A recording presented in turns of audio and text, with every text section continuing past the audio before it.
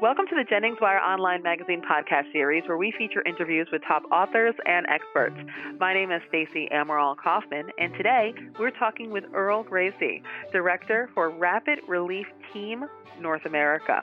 The Rapid Relief Team is a not-for-profit organization who looks for any opportunity to support people in times of crisis. Rapid Relief Team provides catering services at a range of charitable events and emergencies.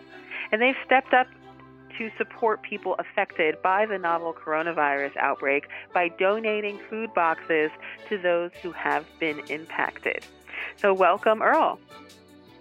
Thank you, Stacey. Great to be on your podcast today. Appreciate it. Well, it's great to have you. And why don't you tell us a little bit more about Rapid Relief Team? Sure. So we started in 2013. Our global headquarters is out of Sydney, Australia. And it was a direct result of the bushfires back then, which, of course, we've seen in very dramatic form in 2019. And there again, we were on the front lines of those operations of feeding the first responders and the victims of the situation down there. So we've been in North America since 2013 as well. And we're a charitable arm of the Plymouth Brethren Christian Church is how we originally set out on our organization, and now it's grown into a global operation right around the world with about 22,000 volunteers at any given time. I think we've served almost 500,000 meals so far. Our normal modus operandi has been to serve a hot meal at the scene or very close to the scene of where the need is. And now with this situation that we're all confronting, we had to get creative and find a way, obviously, to comply to our government regulations, but then protect our own volunteers. So we came up with this food box program. Well, Earl, why don't we talk a little bit about what the food box program is? Yeah, great question. So what it is we've put together, we call them food boxes, and they're packaged in what we would call in America kind of a 5-gallon, 4-gallon pail with a sealable lid on the top. It's plastic, it's waterproof, it can be handled, it's sanitary. And then inside that we put non-perishable foods, so proteins, dry mix kits. And in America we've teamed up with some doctors who gave us some nutritional guidelines so that we came up with a menu of contents that is the right thing for those who actually might be recovering from the virus, as well as the applicants that maybe just in self-quarantine and they just need food. And there's about 14 meals in each of these boxes. So they serve a family of 5 for a day, or they serve one person for 3 or 4 days, depending on their appetite and consumption. It's not all boring stuff. There's some fun candies in there for the kids. Well, that sounds awesome. Really a great idea, a wonderful initiative. Who would you say the intended recipients are for the family food box? That's a really good question, because we originally set out to give them to those in quarantine.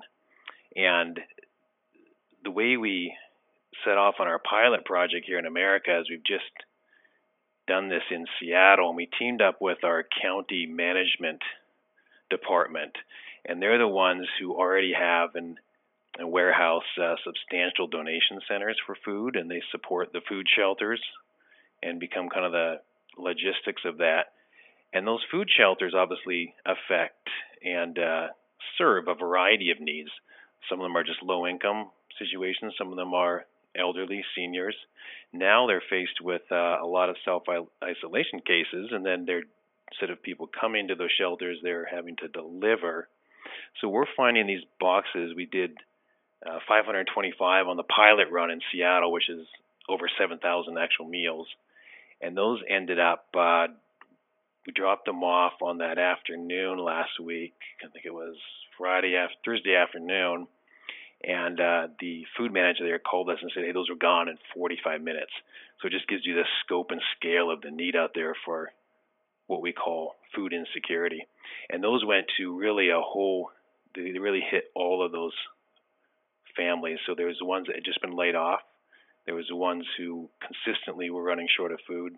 There were those in self-isolation and those who were actually quarantined, as well as some of the teachers and health workers who've been affected and having to self-isolate from their own families.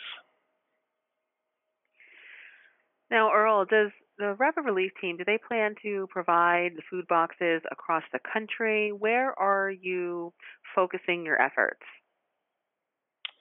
Where we are right now is we're going to partner with other donors and food providers in the Seattle West Coast area here and work our way in concentric circles out. Next week we have a big event almost identical to what we did in Seattle that's going to occur just outside of the Westfield, New Jersey area in Somerset County. And then following that, we'll be gearing up for the New York City vicinity. So we're looking at, obviously, the hot spots, and in conjunction with the resources that we have on hand to provide as we scale this thing up. We wanted to really get the system right and tight on the pilot project so we can scale this thing up accordingly. Earl, what is it that you want our listeners to know, or how can they help? What is it that you want to get out there information-wise about the Food Box program, about Rapid Relief Team? You know, I think the best thing they could do, as much as we would love folks to donate food that was in non-perishable containers and it was sealed and it was safe, logistically it's just so difficult to coordinate. The best thing we can do right now is just make a simple donation on our website, and that way we have a chain of custody for the actual food products that we can ensure that when we deliver it to the county and the government officials to get to their actual, the front doors of these families, that we're in control of what's in those buckets, that it's safe, that it's, it's not out of date, there's no issues there. That's probably the best thing they could do right now, and we can give them the assurance that their dollars will get directly to where the need is and fast.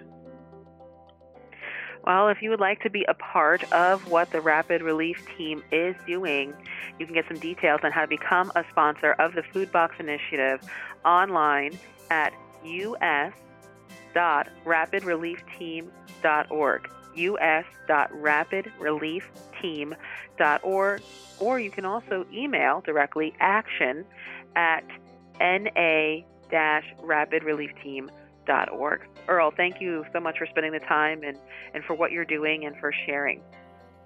Thank you, Stacy. Appreciate it. Great to talk to you. And thank you all for listening. Please visit JenningsWire.com to enjoy a rich community of talented, insightful, and relevant bloggers and podcasters. Till next time,